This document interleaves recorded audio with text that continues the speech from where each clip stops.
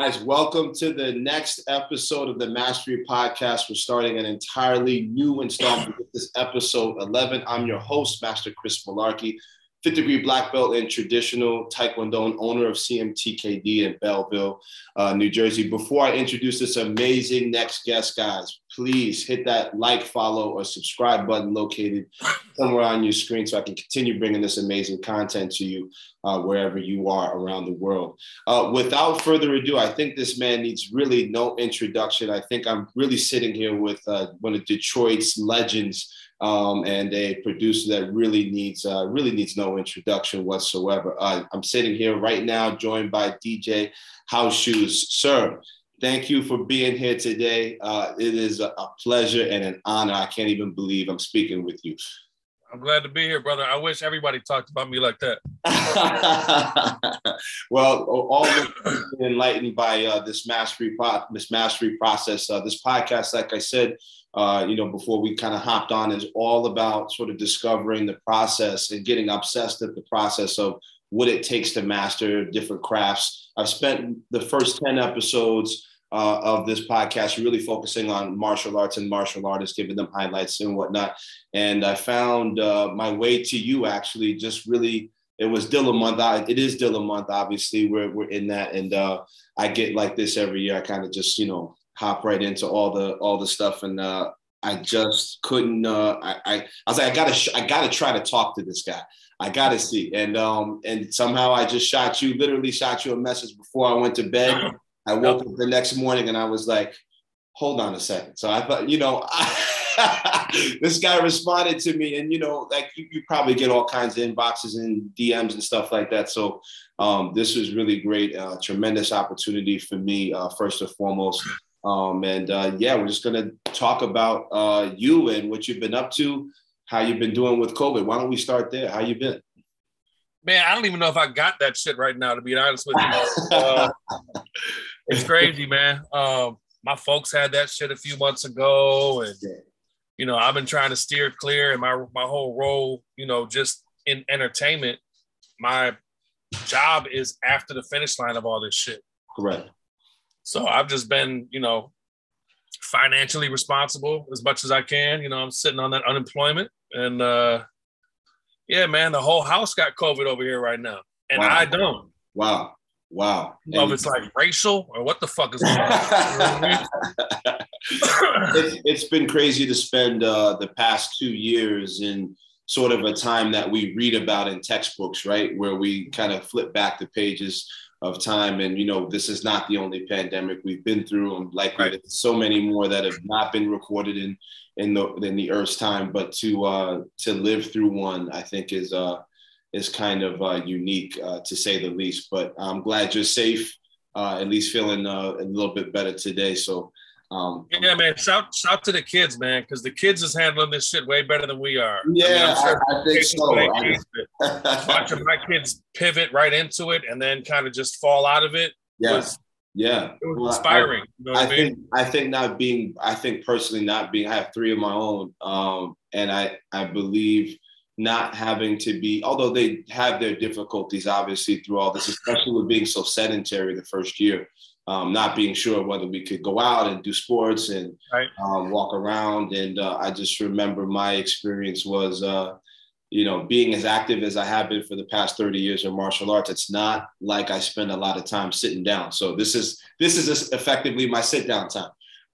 And I get to spend it with special people like yourself. And we did a lot of that last year. And then all of a sudden I was just like, we got to fix this problem because this is going to become bigger and bigger. And kids with bellies, it doesn't make any sense. We got to get these guys moving around. And we figured it out. But, we just ended up coming from a karate championship today. So it was great that was like our sort of a preview of normalcy sort of returning.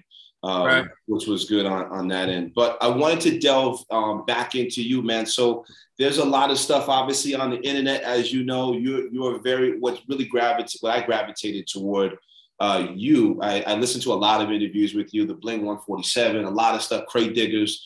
I spent a lot of time in the YouTube hole, and I got a really genuine, humble sense from you that you're really just about the music and really about promoting other people. I rarely hear you talk about yourself. I mean, it's just like and I feel connected to that in that sense. I would like to think I'm that way as well. So it just it really resonated with me that someone who's got your stature is sitting, and it rarely happens where you see someone of your stature promote other people ahead of yourself or in front of yourself. So, well, yeah. Devil's advocate. Before anything, I'm a DJ. Correct.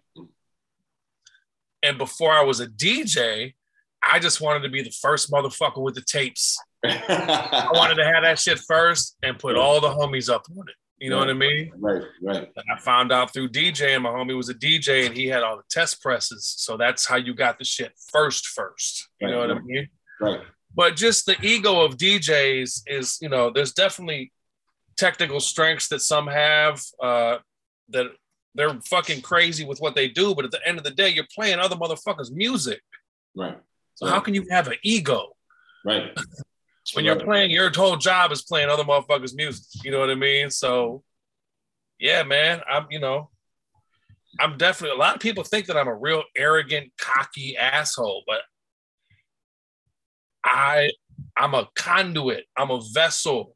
I share the most amazing shit you ever heard in your life years before anybody knows about the shit. It's almost painful to be so ahead of the curve, like to be 5 years ahead on a motherfucker's career where it's too early a lot of times. That's how people would view it. You know what I mean? But I get in and you perk my ears up. We're off to the races. The music is all that matters. I love that. I'm also loving the background too, all the vinyl records, which we'll definitely get around to as a prominent man back there that we'll spend a portion of this episode dedicated to for sure. But I love that realness about you too, because I feel like you know, in martial arts and my craft, I'm not sure you've had any experience in martial arts or in fighting in general, but I feel like this podcast really is designed to highlight the fact that we actually are all fighting in some way, either against something or to get something in some way. We're either fighting against disorder or chaos or trying to organize ourselves a little more and bring a little more structure to our daily lives, I guess, as we get older.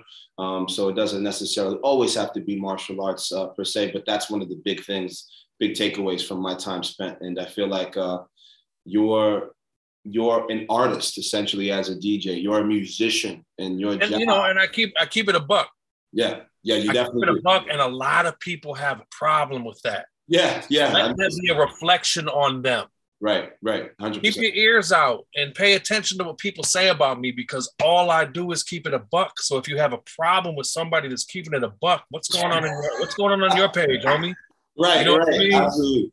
I check and I understand we've had a lot of cultural growth in regards to being sensitive to different groups of people, but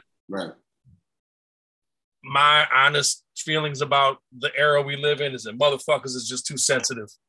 Gotcha. Just too sensitive. It's a lot of oversensitivity in every group. Like, life is cold, you know, it's cold, it's hard, and the truth is fucking cold and it's hard. Absolutely. And if somebody says some real shit and you figure out how to take them off of this plane figuratively, once again, look in the motherfucking mirror, man. What's the problem? Right. You know what I mean? I feel like that's a big nod to something I share as well, where I practice a very traditional form of what I do. So this is essentially like the way it was intended to be done from day kind of one. And it's hard to maintain some of the elements, the basic elements of our humanity, I think, as the technology grows and advances. Where I feel like I'm in a particular pocket where I can maintain, you know, the eye contact and the, you know, ability to talk and cooperate with someone in an environment that's not very comfortable. Because when you're fighting across from somebody else, you're not necessarily always, you know, at your best or keeping the restraint. You have to learn how to develop things and grow in a very unnatural sort of environment, right? Which is where I spend a lot of my time teaching, is in cases where people do get to the brink of being able to lose it, but then bring it back down. So I feel like that's kind of a traditional value that is harder to keep as we go. Yeah, I mean, in regards to that, I've learned to control myself. Right. Because, you know, I'm always going to speak my truth, but it's just over the last, like, you know, 4 or 5 years, there's been these internet fucking meltdowns over house shoes. And it's like, do I really have the fucking time and the energy? Yeah. You know what I mean? Like, I got to the point now where I have 1,600 notes in my phone. Wow. You know, the note function where you can just like type. 100%. I'm always in it. So I used to just type that shit and post it. Right. Now I type that shit and I count to a good 20 and I'm like, do you have the energy? Like, yeah, what you just wrote down is 100% real. Right. But I used to have fun with it. Like back in the Twitter days, I would just set the table. Right. Like, let's go, homie. You know what I mean? I ain't got shit else to do. I broke my Twitter habit. I don't even use Twitter anymore. Right. Because it's like, for what? You know what I mean? I followed you on Twitch the other day. I was just looking at, you know, just trying to find any platform to kind of like access more of your music. I got you on Spotify. I was listening, going through albums, not just for this podcast, but I was just listening. Tremendous music, man. Like the production, is like, it's knocking, man. It's like, I fell in love with instrumentals because I felt like I listened to so many songs and had so many words in my head, and most of my job is speaking. It was like, I just need something to be able to pull me out of, you know, this trance of cooperating externally and verbally and putting me back into like a mental state where I could almost like meditate as I go. You know what I mean? Throughout my day. Let me remember the last beat I heard. And you know, I would say even before I started martial arts, I've always accompanied martial arts with music. I've even written about it. Like, you gotta be in tempo, disrupting rhythm, and it's like everything sort of comes back to music in some way, and numbers. And the math and the structure, right? Yeah, the math and the structure, exactly. And I feel like producers, especially on your level, get that. You know, they understand. Hey, you know, there's a math to this, but there's an art to it as well. Now, there's the same thing sort of in my business, but you know, it's just a different focus, but it's literally kind of the same road, just parallel, right? We all kind of climb different mountaintops to get to the same view at the end of the day. You know what I mean? Mastering what we do. So I guess my question now to you is, what got you into music? If we can kind of take it back, what got you like starting music production, anything? I mean, just music in general. Both of my parents were musical, not personally, but they both enjoyed music. Right. My father and my mother had separate record collections. You know what I mean? Gotcha. At any given time, you know, from Steely Dan to Stevie Wonder to, you know, Kenny Rankin, Frank Sinatra, Miles Davis. It just wasn't a particular thing. You know what I mean? It was all quality shit. It wasn't like pop hits. So I just, you know, I grew up in those surroundings. My parents got divorced. I would go to the record store with my pops on the weekends. That was ritual. Gotcha. You know what I mean? Gotcha. Then when I was in fucking, you know, 11th, 12th grade, being a hip hop motherfucker since like the 4th or 5th grade, then finally finding out the homies made beats and shit. Right. Oh, shit. And just, okay, here we go. 4-track, 9-volt battery powered sampler, looping up drums, finding shit to go on top, meeting JD, you know, buying a 3000, having JD show me how to work the SP1200 in the basement. You know what I mean? Like, just mind blown. Yeah. 100%. And life, I mean, sometimes life makes the decisions for you. You know what I mean? That's interesting. It seems like when I look at your life, at least from what I could find on the internet, trying to draw like sort of a timeline, if you will, like you spent so much time with so many important people, producing for a lot of important people too. Illa J, I read LZ, Proof, Danny Brown. Like, it's like, and you've crossed paths with so many profound, prolific people. And it's crazy having all your fucking heroes in your phone book. Yo, it is like, yeah, that's what I kind of feel like it is. And at least on your end. And it's like, I wonder what you think about that retrospectively, looking back on, except with I don't recommend it. Yeah, okay. I don't recommend it to anyone. Gotcha. You know what I mean? Like, yeah, man. It could be a bummer. You know what I mean? 100%. There's a lot of demystification and humanization. I wish we could have just kept them the gods. Right. You know what I mean? It's a pleasure. Yeah. A lot of them funny as fuck, though.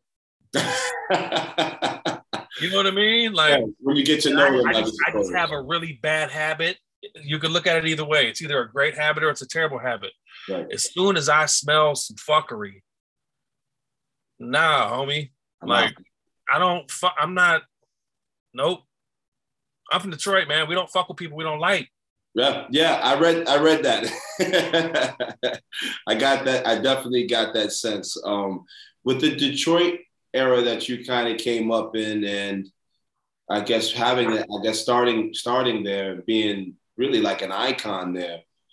Did you ever visualize or envision yourself when you started out, making those little tracks and doing things with those friends of yours that made music? Did you see yourself automatically as like, okay, I want to be a producer, I want to make music? What was there anything that captured you about the making music process? I mean, I had it in me. Yeah. I had it in me from the jump because like the first beats were decent. Right. It's like I can do this shit. You know what I mean? But it was never looking down the road. Gotcha. It was always looking at what's right in front of me. It was always, you know what I mean? Like it was never any of that, okay, I'm gonna do this and then it's gonna do this and that. Even right. with Street Corner, even with my record label. Right. All it is existence. That's all that matters. You know what I mean? Like, love that. Internet might be gone tomorrow. Them records ain't going fucking nowhere. Right. Yeah. Records ain't going nowhere. Them records gonna be here until this shit ain't here no more. Yeah. That's the whole goal, man. That's the whole, it was always like that. Like, oh shit, let me get on. Let me borrow the 4-track, bro. Let me hold the 4-track and the sampler. Beautiful. Yeah, okay, word. I'm in fucking at the crib at mom's house, fucking losing my motherfucking mind. Shit, I can do this too. Not only like it's crazy when you find out that the homies are doing it. Because of course there's gonna be some type of scene somewhere. Right. Or area, but until you see it, you ain't part of it. And I've always been completely honored how, I was just kind of accepted. I just love this shit, man. From the jump, people just accepted me. I never really had to go through the who's the white boy shit. You know what I mean? You know what I mean? Like Proof accepted me immediately. All these motherfuckers from the scene, man. And then, like I said, life makes decisions for you sometimes. I got hired at St. Andrews Hall. Right. And I got to fucking be in charge of what the motherfucking city listens to for the next 10 years. That's pretty crazy. And I don't play ball. I'm selfish. I play what the fuck I like. Right. I'm in a real good place. You're in a real good place. You know what I mean? Like, never played ball. Like, it's funny. One of the first questions you asked me was like, I don't like sports. I gotta ask him while he's on just to see maybe if I could find, something that hasn't been put out on the internet yet. But no, again, the musical content is really where the focus is for me, because it's really been a thing. I mean, again, I've never produced any music before. I love to listen to music. I love instrumentals. I really got into the process by listening to, I literally stood up in my chair in college when I listened to Dilla. I stood up I still remember where I was. It's like, who is making this? I was like, this is. How old are you? I am 33. Oh, shit. Yeah, so I'm a young guy. I think still a couple years to hold on to it.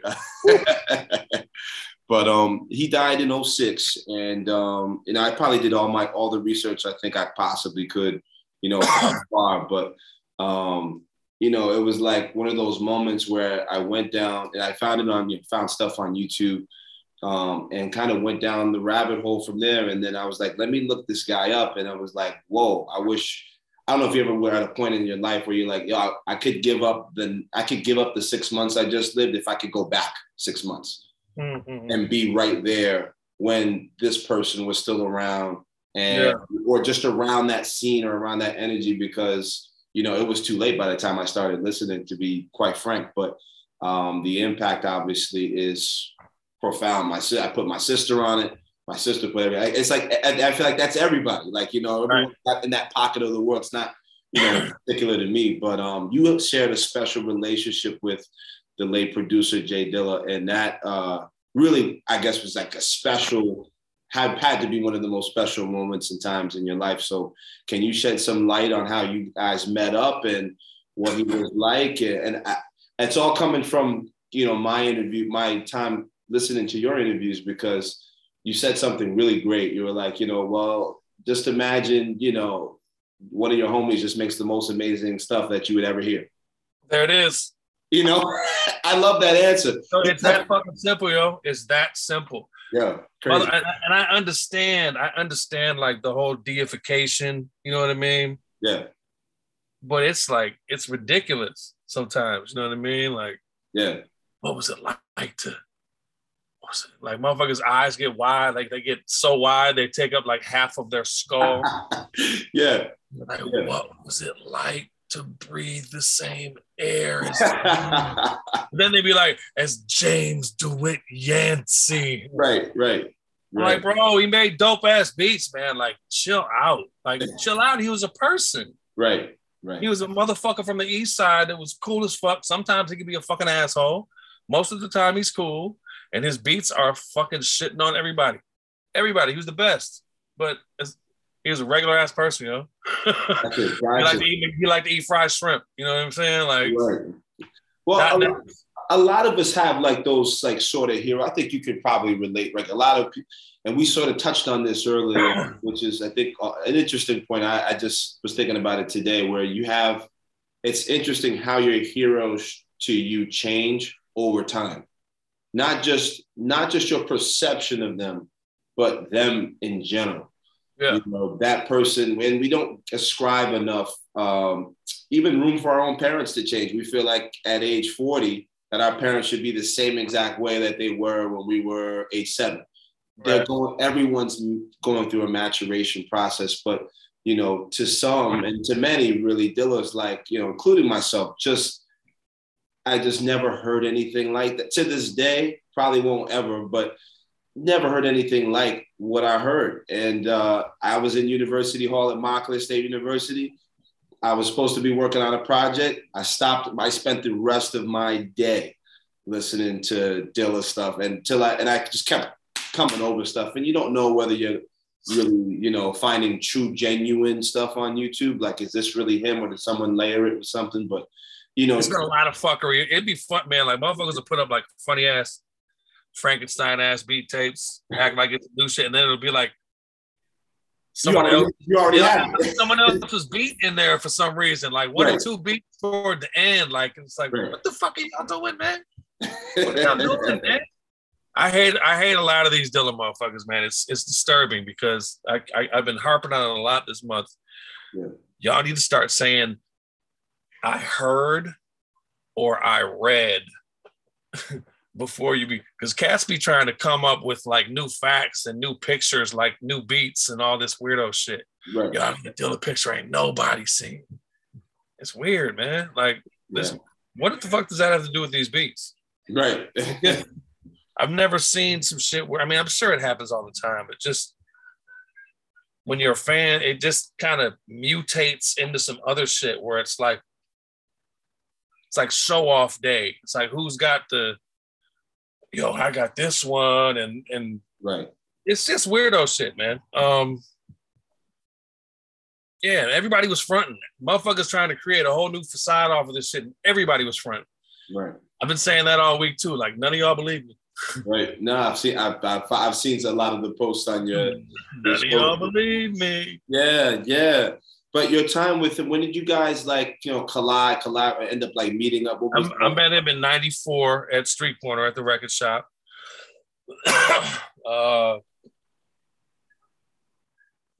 Smoked a joint in his car after work. He played some beats. Shit was crazy. It was like hearing, hip hop shit for the first time. Say it all the time. It's like a reset button. And he's from my city, and he's got like the illest shit, and it keeps getting better. You know what I mean? That's crazy. Every time it's just a little bit better than it was last time. And I had the platform, so I was the legs. Like he made the records, and I was the legs. I crammed that shit down everybody's fucking throat. Out of town homies came through, dubbing Fantastic one for him. You know what I mean? I planted them seeds. Like amazing album. Amazing. Seattle, Toronto shit. Like amazing. You know, Jake One and Moss would come to the crib, digging sessions, attic, and they would sleep on the fucking floor. And I remember I played them that slum shit, and they lost their fucking mind. Wow. 99.9%. No, 98.6. 98.6% of people that I've ever played, like, those moments, you know what I mean? Motherfuckers usually ain't fronting. They're usually like, God damn, this shit is crazy. You know what I mean? Yeah. It's a couple weirdos out there, though. Yeah, for sure. It's definitely was a strange sound to my ears, but I never could pinpoint why it was so different, you know, because I had spent much time in the field. You know, kind of like move around to like whatever you feel is good for you, whatever sort of touches you in some way, some levels of your subconscious, whatever you were listening to while you were in the womb, who knows? But a combination of those things. But when I listened to him, it really changed how I thought about really the process of like what did it take to make that sound? Is it an easy thing? Is it a hard thing? And then obviously over time, I educated myself, you know, looking at, you know, not just like Facebook group discussions and whatnot, but literally like listening to artists like yourself, you know, really be able to, because of the fact that you can speak plainly about it means you understand it on a level that's beyond me. So it's. He's a one-on-one, man. Like, yeah. No one else. I think the most kind of succinct way I can put it is nobody else could translate records like he could. Wow. You know what I mean? It's like he was a translator, and the records it's just a foreign language. Right. And he could take any bits of that language and write a story. That's crazy. And it's the craziest shit you ever heard, and he could do it in like 15 minutes. You said that. You said you were down. Yeah, no, it's ridiculous, man. Like, it's really ridiculous. Ridiculous. Like, why do you think he was so cocky? Wouldn't you be that cocky too? If you was making that shit in like 19 minutes. Right. Well, you said I did a lot of research, and I came across one interview I remember where you were like, you know, what can you do in 15 minutes? Like, he was already done. And moving on to the next thing. And then there was another part, like layering this like kind of mastery discussion, right, where he was actually, which I'm fascinated with this part, where I think he was making, if I'm not mistaken, a beat for, I believe, a Tribe Called Quest, Q-Tip, and he was getting upset because it took him longer than 10 minutes to get it done. Yeah. Insane. Yeah, like, to get a whole joint. Insane in 10 minutes. Like, you could find your sample probably in 10 minutes, you know, maybe not though. Maybe not even 10 minutes. Maybe not even 10 minutes. Not even 10 minutes. It's fascinating. It's fascinating to me, really. I think the biggest thing I took, and I also listened to interviews with his mother. Many of those interviews, I actually had the privilege of going to see his MPC 3000 in the Moog in the African American Museum this past summer. I took my family, and we all went. And I said, I have to stop here. Like I said, whatever we do, I don't care what you do in this museum. Right. We'll start at the bottom. I need to make it to the music spot for many reasons. I said, but the one in my mind, just keeping it real. I said, I gotta get in front of that MPC. And absolutely. Yeah, I had to. I was like, and this is something he bought. This is a tool. So for the fact that someone requested that, you know, it be in a museum is just, it's beyond me. It says more than really what words can express, right? Yeah, I mean, better late than never. Yeah. I'm glad somebody there was of the mind to make that happen, because shit like that don't happen. Right.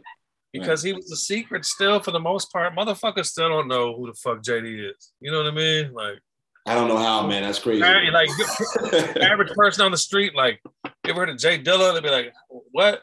Yeah. It's a secret. Yeah. And it's cool. Yeah. And it's not that he's slept on or underrated. It's just people are fucking stupid and simple. Yeah. Humans are simple creatures. Yeah. Yeah. You know what I mean? So we always have this shit. We get upset that everybody ain't hip. Fuck it. Let them sleep. Let it rock. Let them sleep, man. Yeah. You losing sleep. Worrying about people that sleep. You know what I mean? Right. It was cool to like just to be there. And I took like a few minutes to like, I took a while to sort of process, like sort of like seeing like almost like Yoda kind of coming in on like a hologram call with like the Jedi Council. I was like, I wonder, like just trying to envision him sitting in front of, you know, an instrument that was so profound. Like, I mean, you got Pete Rock's SP1200 and you've got the these are the ones like that I know about, the MPC 3000 that are like those are the tools. And it's just crazy that he was able to translate so many albums that were unknown. Much like yourself, like you put everybody on, and you do. It's like JD took from so many different places and corners of music where people weren't getting their props, and all of a sudden now we're hearing, and in a very different way. He never duplicated the same sound. It was like and I've listened to many of his interviews. He was like, I hear something, I get inspired to make something, but not like what I just heard. Yeah. You know, like just to go down in the basement and, you know, call Pete Rock and say, yo, what are you up to? And Cass is working around the clock. You know what I mean? So it's just a fascinating process. Is it when you were, I guess, working with him, what was that? Can you describe what that process was like for him? Like, was he verbal about it? Was he sort of like? Well, no, I would just go over there. Like I said, I was the legs. I was not the DJ like JD or Slum Village, but I was the DJ for Detroit. Right. So I would go over there and chill. I post up and he's playing shit. He's making me a tape. He would make me these tapes to play at the club. I bring the tape deck down to the club on a Friday night. You're hearing shit months ahead. Right. Super exclusive shit. Playing shit the day they recorded it. You know what I mean? Yes. Playing players the day they recorded it on a tape, on an Ampex 20-minute master cassette. Listening to where he pulled that from too, like it's still one of my favorite tracks. Silly's an alien, man. It's fucking unbelievable. And I'm like, and I told my father, I was like, listen to this. I put it in my father's ears. You know, he's more into the rock and roll kind of scene. Yeah. I was like, all right. I said, listen to this. And he was like, you know, which is the sample, right, of, you know, where he was getting it from. And I was like, all right. I said, now, listen to this. And he was like, yo, what is that? That's the first thing he asked me. He's like, what? He's like, how did he do that? I was like, that's what I'm trying to figure out. I'm spending all this time, you know, my free time when I'm not doing XYZ, trying to figure it out. And, you know, there've been breakdowns on, you know, Fuse and the Vox and all that kind of stuff. Right. I think that stuff only, if you could correct me if I'm wrong, I feel like it only touches the surface. Oh, man. Of the process. I think it only touches. Oh, you've been fucking dead for 16 years. Yeah. 16 years. Yeah. Nobody caught up. And we're still hearing shit that we ain't fucking heard before, man. That's crazy. 16 years later. Heat. We're hearing Heat. And it's not like them joints are 16 years old. Right. Them joints is like 25 years old. Right. You know what I mean? Right. 23 years old. That is nuts. Like, and it's always, you know, knock on wood. And if it all runs out, fuck, we got a lot of music to listen to. So be it. Is there really a lot of that stuff? I mean, it's just really even for my exploration, like, is there really that much of as the anthology of his music that expansive? Because the thing is, it's not that expansive. Right. But it's a lot of music. A lot of music. Gotcha. You know what I mean? It's not like I got thousands and thousands of Madlib beats. Right. You know what I mean? Maybe we might have 1,000. I might have like 1,000 JD beats. 1,000. Dilla beats. 1,000. Might have 1,000. Wow. And you're talking like I'm not talking about just everything. I'm not talking about like beat tape beats. I'm talking about 1,000 different beats, period. Whether it be Busta shit, Common, beat tapes, this, that. You know what I mean? Insane, man. A lot of fucking music, man. It's a lot of music. I think it's like 38 gigs. 38 gigs, man. Before there might be about 38 gigs. That's like half a standard iPhone memory practically. You know, like that's pretty nuts, man. And yeah, I just handed that shit off to Frank. So Frank got everything. So my hands, I'm showing the world now, like, right. Oh. My hands are clean. Frank got all that shit. Right. All that rah-rah shit. Right. It's a roller coaster ride, but we all good, man. Read the book. An interesting part I found in one of the interviews you did, it might have been for Blame 147, was you guys you and JD almost tussled, which I thought, I was like, what? So I'd asked you about sports, but you said, you guys are going to roll in the grass for a little while over some records. And, but you guys like squashed it and figured it out. Eventually. Yeah. Eventually. Yeah, it's in the book, man. Yeah. Everything is in the book, y'all. If y'all really fuck with Dilla. Dan Charnas, Dilla Time. That shit is a document, man. Like, bless that man. The work he put in, that shit it's very, very thorough. Beautiful. Yeah, Here's how powerful the book was to me, because I love to read. I read all the time. And I can't get enough of the reading. When I first heard about the book, I immediately sent, it was like sort of, on this weird Facebook group somewhere where they're like, J Dilla lives forever or something like that. And I came across it and I was like, all right, this is coming out February 1st. So I shot my sister a text. I said, be on the lookout for this book. You probably want to pre-order. I actually haven't even gotten it. I call every bookstore the day after it comes out. And it's on back order everywhere. Yeah. Can't find it. I called one bookstore. I was like, yo, if you even look at this book, call me first. I will stop teaching to come grab this book from you, because I want to read about the process of what this man went through to make all this prolific music. Me and you were talking about right now, like you said, 16 years later. So yeah, they're all gone. That first batch is all gone. Wow. Holy cow. Yeah. Number 4, New York Times bestseller. Wow. Yes, I saw that. Shout out to Dan Charnas. Yeah, man. For what I'm sure is an amazing piece. I've heard some audio book is fire too, man. You can listen to that shit while you copy.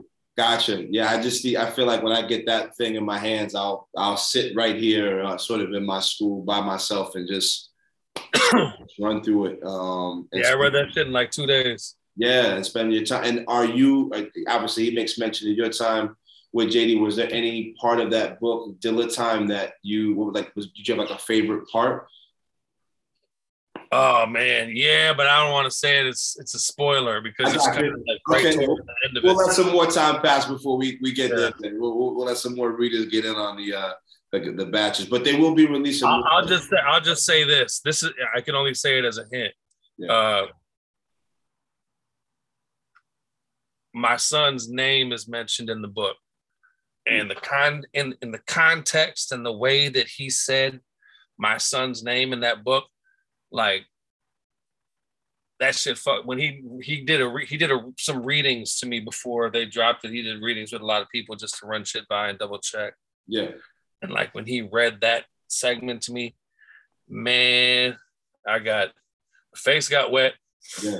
Yeah, it was very serious. I was like, man, his pen he has a very special. Yeah, his pen is very special, man, and that was just so extra, super personal. It was some shit that I would have never thought would have been involved in the tale. You know what I mean? Right. That's huge. Huge. Yeah, but to give my son relevance when my son is named after. Right. My son's named after Dilla and Proof. My son's name is James Deshaun Buchanan. Wow. Yeah. Wow. Yeah, shit is heavy, yo. That is heavy. That is heavy. I don't even know what to say. I mean, as a father, I could understand, it's like sort of, being anyway involved, with not just their excellence, but you know, for them to have that connection to your history too, Right.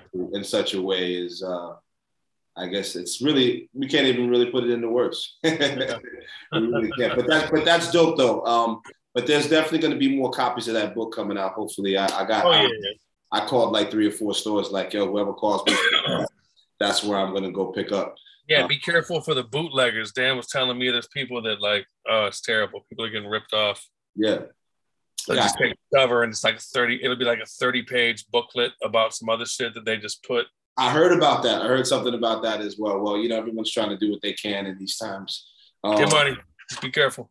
Yeah, I definitely will. So favorite JD album, favorite track, or favorite. Welcome to Detroit. Welcome to Detroit. Gotcha. Absolutely. By and far, like unquestionable. What resonates with you about that album in particular? Is it more is it just the production end, or is it, you know, the lyrics and tandem? It was his. I mean, just in my opinion, it's his best piece. It was his introduction, and it was just fucking the most, man. It was just the most perfect record. Right. Not detracting. It's fucked up in this era. You can't, when you compliment something, people take it as an insult. Because they take it as you saying that something else isn't as good as it is. Correct. And it's like, shut your motherfucking mouth, dog. Like, you ask, you know what I mean? Like, this is, yeah. The other epiphany I had recently was, you know, we're all just talking about opinions at the end of the day. So, right. We just have to learn to stop saying the best and start saying our favorite. There is that too. That's a good way of looking at it, for sure. You know what I mean? Well, we have all those, you've been part of, well, I'm sure you've shut down a lot of those like GOAT conversations and, you know, this person's this and this person. Like even Michael Jordan, I pointed this out to a few of my students. It's like, if you've done some of your research, because, you know, Jordan played at a time where I was still young. You go back and look at a lot of those interviews, he doesn't ever talk about himself as being the best of all time, ever. Right. He's like, I don't even know if you can compare eras. I know this guy was great. I know I took my game from him. Very humble.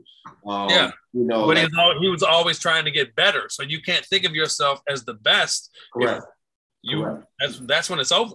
You have to continue to evolve, right? Like, is it the same thing? In my question now is, it's the same thing in music. Is there like, because you guys are artists and there's a select few of you that like special places and do really special things, like what you do with your music, dog, really like fantastic. Like I was listening to you all of last week, heavy.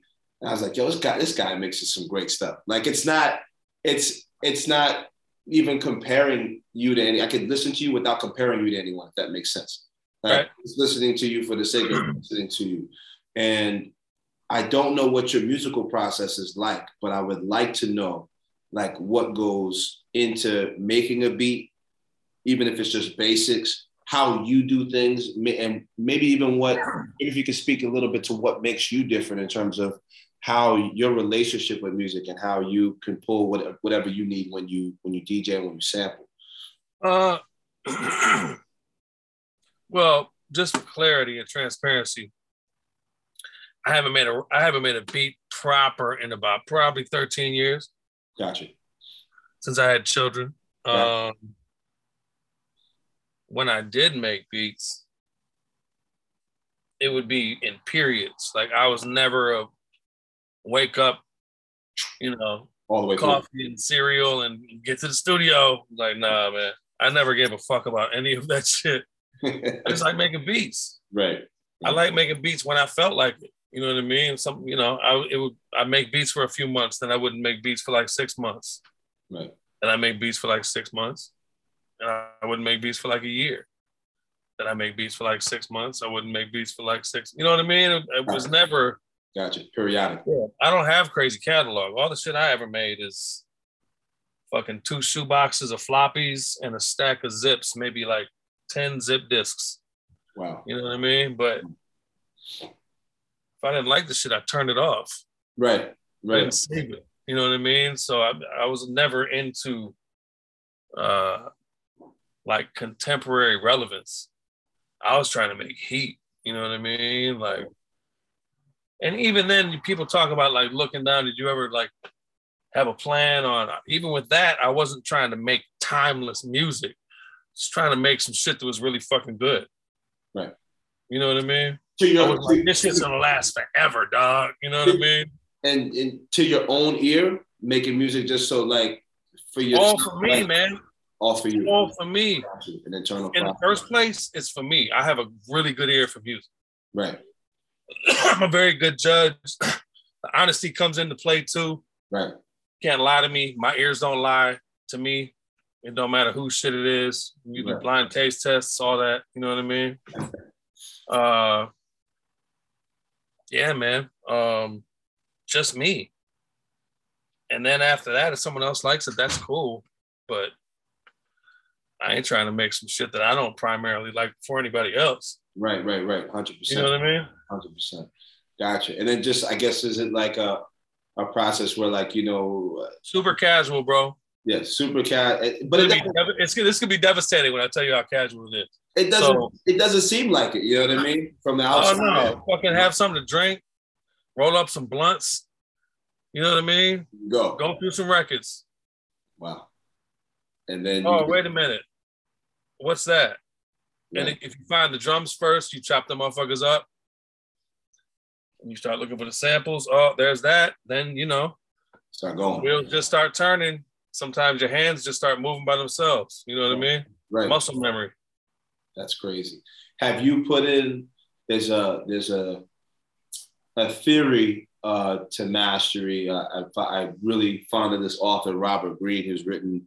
10,000? 48 Laws of Power. Yep, and 10,000 hours. Oh, yeah. Are you where are you on your 10,000 hour scale? Are you way beyond? Are you right? I'm probably about like 18, 20. Wow. You know what I mean? So you could sit there blindfolded and just boom, boom, boom, boom, boom, and walk up and get out.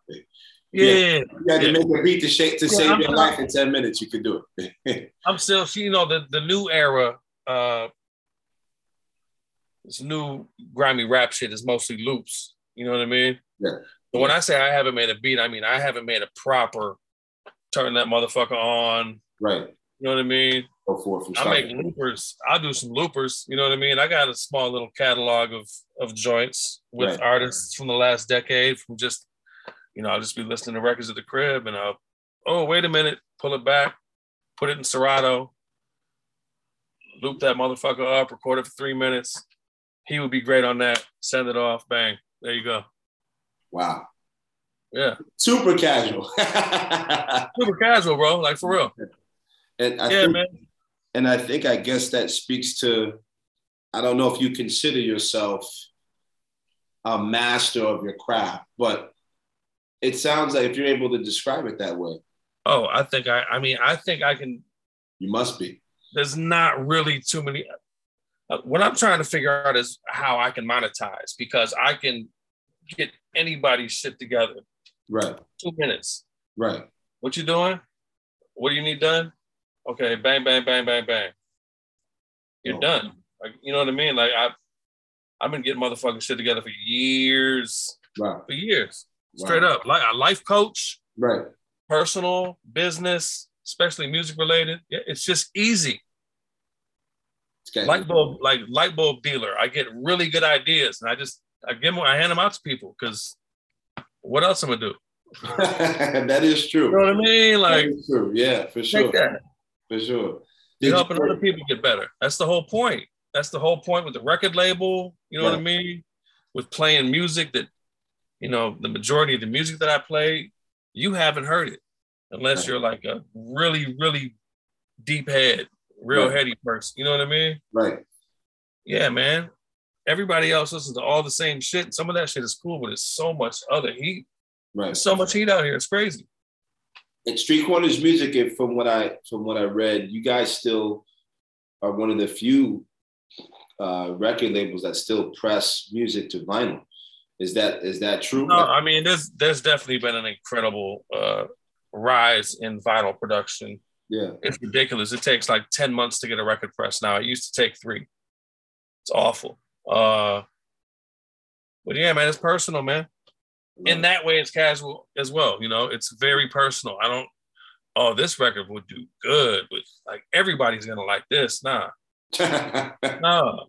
If it makes me feel some kind of way, right. And you would I have a very highly critical ear. Make me feel really good. It's gonna make a lot of people feel really good. 100%. You know what I mean? 100%. We're just gonna put it on a piece of plastic. And if they get it, they get it. And if they don't, they will eventually. Yeah. Yeah. Did you used to do I found a picture of you in a younger version of you with Dilla too, and you had your which is one of my favorite pictures when you just have your earphones on and you like vibing off one side like what's in the earphone, and then he's on. No, that was from we had a monthly. Was it a monthly or a weekly? No, it was a weekly. Yeah. Stunts. It was at this spot on Cass Avenue called Alvin's. And it was me, JD, and DJ Head, who was M's DJ. We had a weekly. It was ridiculous. People don't understand how much of an asshole this dude JD was, man. Like he could do it all so well. It was frustrating. Like he was doing, there's this really crazy DJ Cash Money routine from back in the day where he did like a juggle of this group home joint called The Realness. Right. Murdered it. Like it's a crazy routine, super intricate juggle. You know what I mean? A couple different patterns come in. Right. Motherfucker Jay did that shit at the club one night. Wow. Yeah. Like the illest DJ, you know, like juggle routine of that moment. Oh, he can do that too. I got y'all on these beats. I got y'all on these raps. I'm gonna whoop y'all ass on these tables real quick. You know what I mean? No, like we were all like, man, we were tripping that night. I can't remember a lot of things, but I can't remember a lot of that night. I just remember being like, man, are you fucking kidding me, dog? Right. Like, what the fuck, man? You got to be bad at something. Yeah. I mean, if you put in what you measure in 18,000 hours and focused hours at that, right? Because that's what matters, like intent hours. Katie's beyond that. Yeah.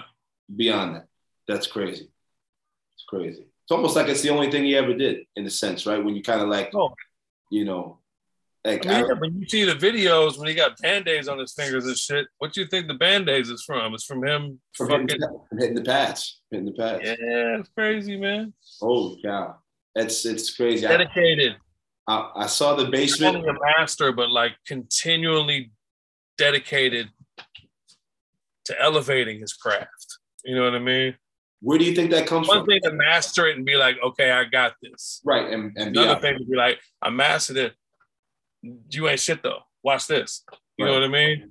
And then to do that again in maybe 8 months, and then like 7-8 months after that, right? Just keep continuing to bop, bop, bop, bop, bop. Like, oh, you thought I was the best? Watch this, homie. Holy cow. Crazy. Just blow your mind out the way. But having a front seat to that shit was ridiculous, man. Like, each tape shitted on the last one, and the last one shitted on like everything that existed at that moment.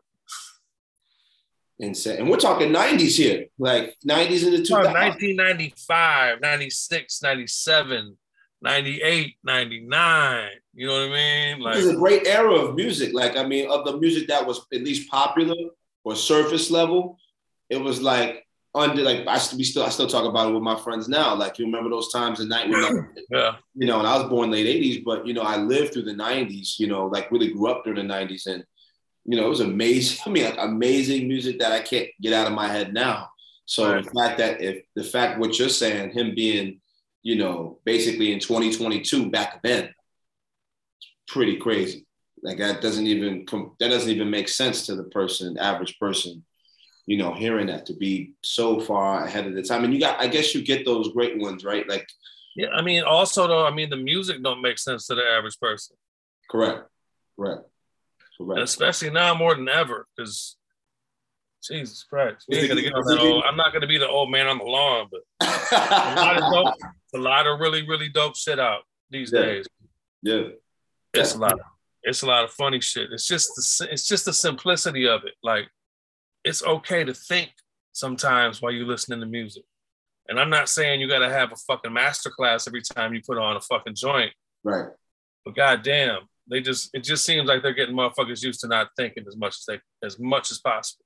Why do you think that is though? If you go deeper, we all know what that is. That's just control issues and all that shit. You know what I mean? That's got you. All that crazy shit. You know what I mean? I got you. We don't need to go off on all that, but that's easily understood. Just the dumber they keep you, the more controllable you are. You know what I mean? Understood. So in a sense, you like live in a really raw, unrestricted space with your music. Like you have like full control over what you're doing and what you're putting out and 100%. And your time, right? Like in your time, which is, you know, obviously with kids, it makes it harder to do a lot of things. But, you know, when you sit down and, you know, and I've heard those industry talks. I don't know much about the music industry in terms of the depth and the volume of what's there, but it seems like it can be very very treacherous in a sense. Well, it's not about music; it's about business, and yes. I just have no desire. I just seen so many of the homies like noses open up, and it's kind of over for them after that. Yeah, just creatively because you lose some magic. Right. You lose innocence because you're chasing. You're trying to get into that shit as opposed to just being dope and just let it fucking happen, man. Or do it your fucking self. Right. Like that machine is disgusting, man. And that process is hard though, right? To talk about that process of like, all right, you see the industry and you seem like you've had a good eye on it. Like you could sort of have that that intuition, right? To like, it doesn't seem like a good direction to go. I'm gonna do this. But talk about how difficult it is and what the success rate of a person who's trying to make it on their own in the music industry is really like. In the martial arts world, I teach in my garage right now, and I renovated this place out just to make it short and quick. But you know, I was coming from a school that, you know, had shut down during COVID, and I feel like, again, part of this conversation with you is inspired by what I do, just sort of off on different tangents. But I feel like I'm as dedicated as I ever could be to something. Obviously, you know, my kids, you know, my family, but to martial arts, is like I breathe it. So I can feel what you're talking about music through what I do. Right. And it's dope, the fact that we're even here having this conversation, being in two different sort of disciplines, if you will. But it's difficult when you're on your own, yeah, like to try to come up and rise through the ranks. Are you realistically trying to? Once again, like, what ranks are we rising through? You know what I mean? Like it's not. There's no competition. Right. I'm not playing a game. I don't give a fuck, bro. Like I'm building my own shit. They ain't gonna realize for years. Right. And I'm completely fine with that. You know what I mean? Right. Building some shit that's gonna last when I'm gone. And it's just, you know, I don't really know what you want to call it. A fucking museum, fine arts. I mean, you know what I mean? The albums back there I'm looking at now, I'm moving left and right, just trying to like this stuff. I can't imagine what you got back there, man. I mean, oh, that's easy. That's just a dealer shit. I'm looking at my street corner catalog records over here on this wall. I'm like, yes. And like, it's just easy, man. Like this is what I was put on the planet for. Like, it's just too easy. Like my ears are too good, and it's just too easy for me to put a record together and love it. Fuck it. Yes. You know what I mean? It ain't celebrations. It ain't like fun and games. It's the work. Right. And you love you got your hands deep into the work. Are you still obsessed with it? And I love it, man. I like giving motherfuckers their first record. Wow. I like giving kids their first record, or they could be adults. You know what I mean? Right. Yeah. But I like the innocence of that. You know what I mean? Beautiful. yeah, I mean, we're 80 records in. I got 10 records in manufacturing right now. It's ridiculous, man. It's a lot of really exciting things. Jametta Rose. Yes. The first releases on the record label was a series called The Gift. Yes. And it was all a bunch of beat tapes that I kind of handcrafted. I don't put out, you can't send me a record and be like, you want to put this out? I'm selfish as fuck, yo. You know what I mean? Like real shit. It's like, hey man, give me all your beats. Right. All of them. I mean, send me 200 beats, at least 100. They send the beats. They go through 100 beats in maybe 30 minutes. Wow. Now we got 20 beats. All right. The most enjoyable part of the process is sequencing the album. Gotcha. Like figuring out, carving the path out. You know what I mean? That shit is fantastic. Right. Because I always hear music, as far as building records, it's either something at the beginning, something in the middle, or something at the end. So I get the 20 joints, I go through them like, you know, BME right next to them. Right. Then we shuffle them around, then off one of the songs, titles of it, you know what I mean? I usually get a light bulb for an image for the cover. Right. I'm not a graphic designer, but the majority of the covers on the label are just very, very specifically executed from my vision. You know what I mean? Gotcha. Got hands on all this shit, man. I love it. I love it. You know what I mean? So the Jametta Rose album we've been working on it for 8 years. It's fucking ridiculous. A labor of love. And a definite learning experience. And it's kind of just why I like doing beat records. You know what I mean? Because you don't have to worry about all that post-production. And with the beats, just give me the beats. I'm kind of really focused on the moment of creation. Right. I want you to take that shit and buffer it and clean it up and all that. I want to hear how it was when you made it. So that's what the Gift series was like. You know what I mean? Gotcha. And we recorded we picked a song off of each volume, and she wrote and did a song. For a couple of them, she picked 2. It's like 13 songs total. Right. And it was so fucking good. It was incredible.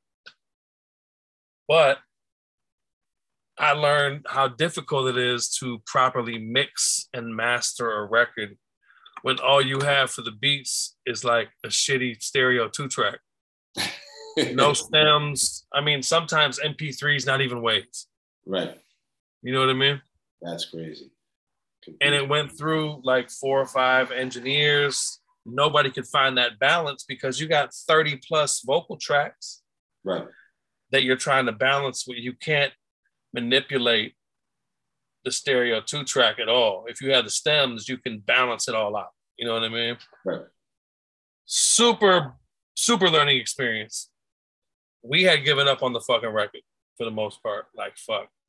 It's just not ever going to be there.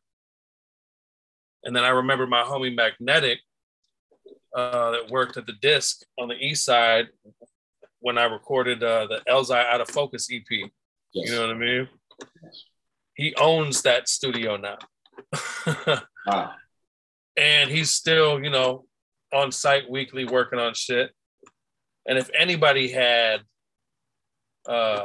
experience in working with just awful quality audio files, it was my man who works at the fucking #1 like rap studio on the east side of Detroit for 20 years. Wow. And I was like, fuck, I'll send that shit to Mags. Send it to him. And he got that shit right. And it's fucking coming out in 2 weeks. And it's unbelievable. Beautiful, man. Beautiful. It's crazy. It's like postpartum. It's a labor of love, like you said. Right? Really fucking good. We're dropping the pre-order tomorrow at noon on the website. This is going to be posted after, right? Yeah. Yes. But the album comes out February 22nd. StreetCornerSCM.com, limited vinyl. StreetCornerMusic.bandcamp.com. Then we got the soundtrack, Flips Volume 1 just dropped recently. That shit is, oh my God. That shit will give any producer nightmares for the rest of his life. That's what's up. That's what's up. What else we got coming? We got we got my man Quelle Chris. His first album, Shotgun Sleek Rifle, 10-year anniversary. Never been on vinyl. Super honored to drop. It's the homie shit, but I got a couple joints on there and Rock's on one of them. Beautiful. Rock Marcy. It's fucking famous. It's a really good album. Mike and Keys album. Formula One. That's going to be coming probably like May. Victory Lap, Mike and Keys. They produced the whole Victory Lap album for Nipsey. Once again, had them give me like 150 beats. And then that shit is crazy. That shit is. That's so cool, man. It's super serious, man. Like it's woo. After Nipsey passed, we linked up, and I went to the studio, and they had me sit in the fucking chair that Nipsey sits in, and he looks at me and he goes, "We want to do an instrumental record on Street Corner Music." Wow. Yeah. I'm like, well, guess what the fuck we about to do then? right now. Yo, that shit was super wild though. Super left field out the blue. You know what I mean? Like, and them kids are so ridiculously talented. Like, they actually just dropped an instrumental record for Warner Friday. Beautiful. This past Friday, but it's a little bit more contemporary. The next one is. I got you. It'll go back to doing what you're doing. I got by twos and shit. You know what I mean? I'm about to use my hands like that this week. And then fucking Stroh's got a James Brown remix album coming out. Did you hear about that? I did not hear about that. I've heard a lot of the stuff you said. I got bits and pieces from looking in the internet, but not that. Yeah, so I got him an official James Brown remix album on Universal. Like wow. Officially sanctioned. And that was a crazy drawn out process too, but that shit comes out this coming Friday. Holy cow, man. You guys got a lot going on, like for real. Like I'm playing catch up, man, because last year, the first year and a half of this shit, I was not doing anything. Right. So was that hard? Up a lost time. Was that hard creatively for you? Like because I kind of did the same thing at the very beginning, like just kind of hit that funk where I was like, well, everybody else isn't doing, and I'm not a guy like that. I'm not looking to go off of what other people do. I do my own thing. Right. 99.9% of the time. And it was hard to be you had to kind of find, I felt like your own, you had to inspire yourself like at the very beginning of 2020, and if you didn't do it, you couldn't wait on somebody else to do it because, I teach that, you can't sit here, you can get inspired by what I see. I go see Jackie Chan do something. I don't go do exactly what I saw. Mind you, I can't do what Jackie Chan does, but I know I can pay that same mindfulness to the details in my craft. I just pull that energy out and extrapolate. And I feel like a lot of people who were creative had to really dig down and identify whether they were truly creative at the beginning of all this, because if you were, you kind of just found a way to get it done. And some people, I guess, stopped, kind of put a full stop on it, but then they got better. Like, man, I had to get on Twitch, man. Like, I was like, man, I got to play some fucking records. Yo, I follow you on Twitch, man. I was trying to find stuff. And I was like, I heard JD playing some rare JD. I was at work, like, hold on a second. Like, that's my happy place now, man. That's my fucking, Sunday nights and Tuesday nights. It's like the night before Christmas. I'd be like, woo, tomorrow. You do your thing on there, man. I gotta give it to you. Do your thing, and it's like it feels like you're having fun while you're playing the music. Like just the order of the music, so to speak. Again, I'm not musically, I'm not very specific and detailed about the music, but I know what I like and I know what I don't. Very like hard stop. And I know when someone enjoys doing what they're doing. And I can know, I got people I've been teaching for a long time. I know when cats are sitting in the class, like thinking about dinner or going home or, Yeah, right. And I know who's there, who's like, because the hardest part, right, is to like, even getting into the creative process, I feel, you correct me if I'm wrong, is like leaving whatever just happened to you before you sat down back there. Because you can't dig into what you're doing if you're just, if you're operating on that level. And I feel like, again, that's like, I do martial arts, you do music, but they are so parallel, in terms of how to get into the meat and the potatoes of kind of like the creative process, man. Man. It's really fascinating to me. Is there any person in particular that you collaborated with in your time that you were like, whoa, I can't, I mean, you don't strike me as a starstruck person. Like, you'd be like, yeah, if you think JD's like a regular guy, I'm like, he must not be starstruck too often. That's what I'm saying. You know what I mean? Like, is there someone in particular? Pete Rock, maybe? Well, who's like another one of my favorites? I would put Pete Rock in my top. When I first met Pete, it was like, of course. Pete, man. When I met Primo the first time, but as far as like working, yeah. I mean, even I was never over Jay's crib playing the beats. I was never over there for that. I was never over there trying to, I was over there like this. What you got for me, bro? What you got for me, dog? Right. Love it. Like, you hear, he don't want to listen to this shit. You know what I mean? You hear what he just made? Right. You hear that beat? So when like he hit me for the MCA album, he was like, hey man, like bring me a tape. I'm like, fuck, for real? And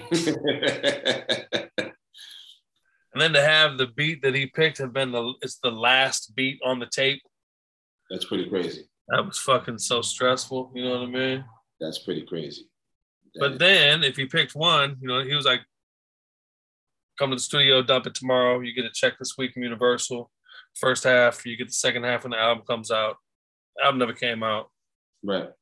But I got one, so I knew I could get another one. Correct. I went to the crib and I worked for like the whole week. You know what I mean? That mentality, man. That mentality for sure. I got this one and I knew he was gonna fuck with it. Right. Went over there, press play. Come and drop that shit tomorrow. Get another check. Whoop, whoop. I love that, man. And doing what you love to do, right? Like just straight doing what man. You love to do, straight up, like just organic, like you know what's some bullshit though is when they say, how do they word it?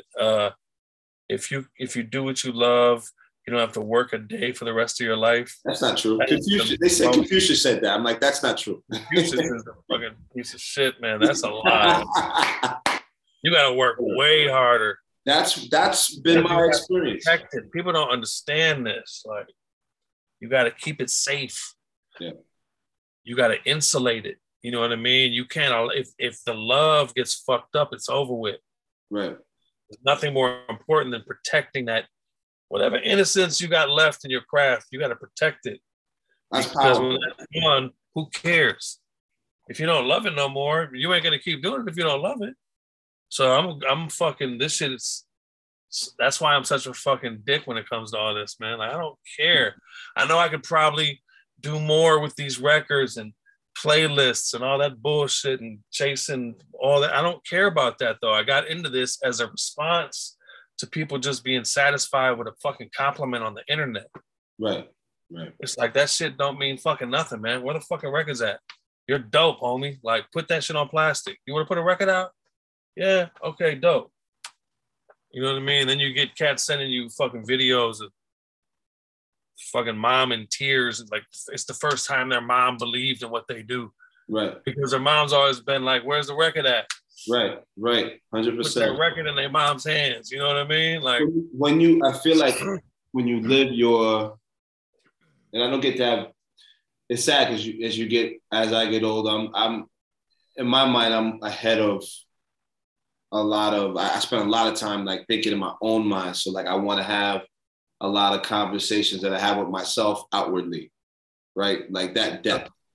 And I find that you can't find that many people you can really have those meaningful conversations with. I mean, you can, but they're few and far in between. Yeah. And when you finally do, like, honestly assess yourself, you have to really, like, that what you said was so powerful. Like, you have to protect the little bit of innocence that you might have left, because you end up monetizing, right? If you're a basketball player, you love basketball, someone's inevitably coming up to you like, when are you going to be in the NBA?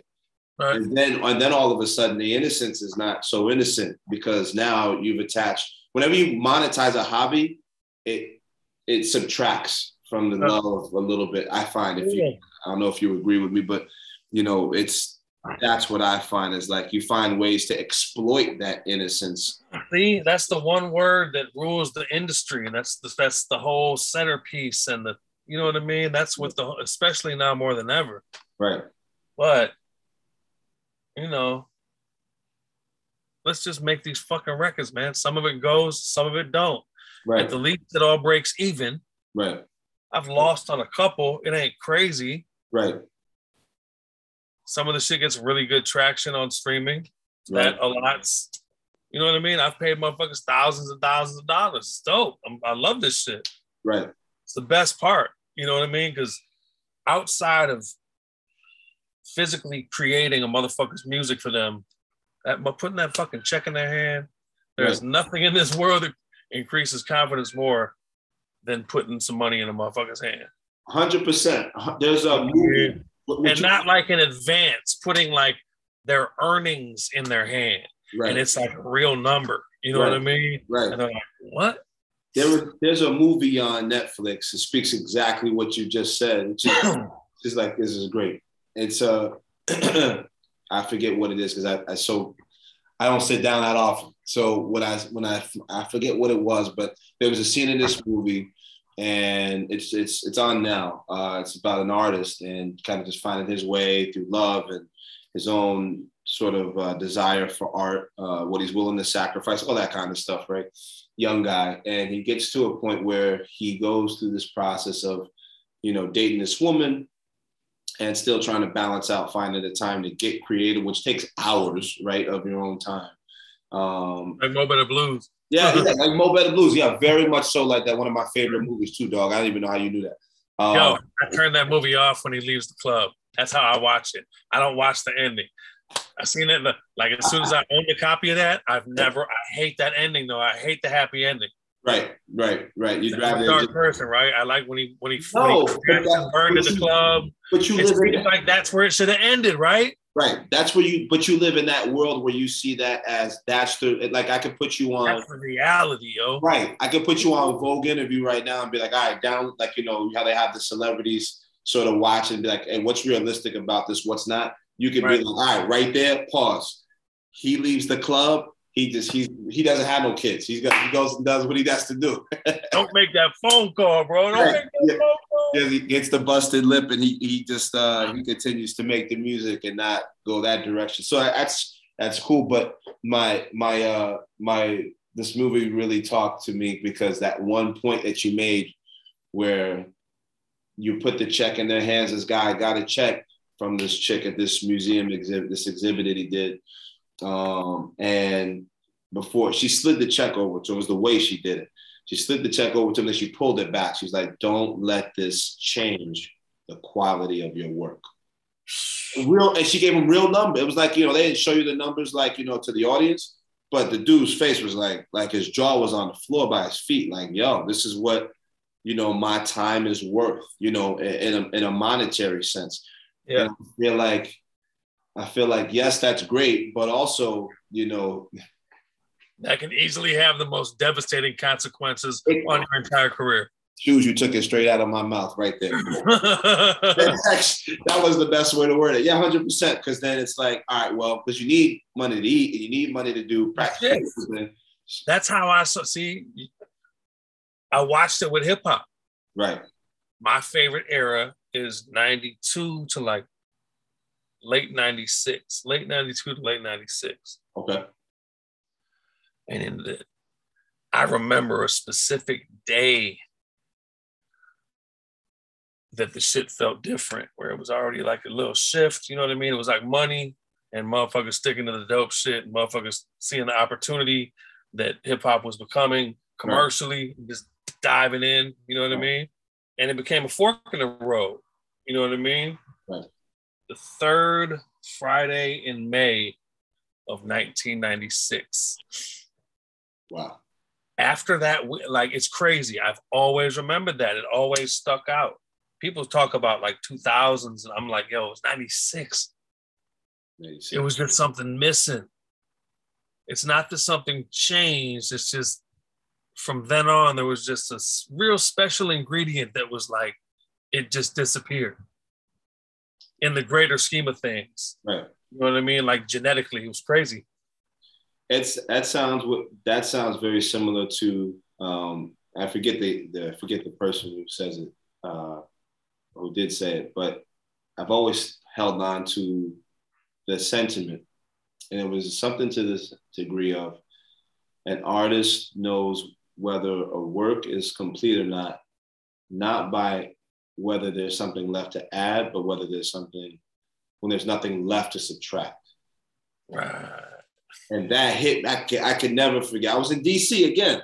I was in DC way before I, went to this exhibit, and I still remember looking at that. We were probably like in a Lego museum or something like that. And it was just like, even as everything around me was childlike, that quote right there was like speaking to me, even just because I lived through my art. I lived through what I do. I lived through teaching. I lived through being honest to the practice. Because there is no faking what I do. I literally have to be able to physically replicate this from day to day.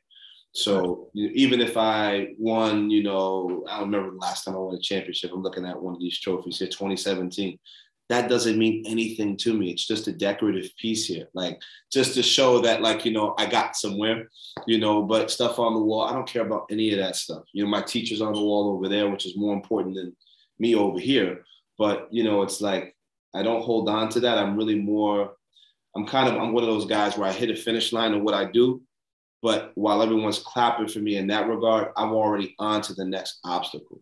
Yeah, it's like I did that, but it's like I'm not looking at it. I'm looking this way. Yeah, I'll have a drink. It lasts as long. I always say this, especially the people who won like big things. I'm like, let it last as long as a drink.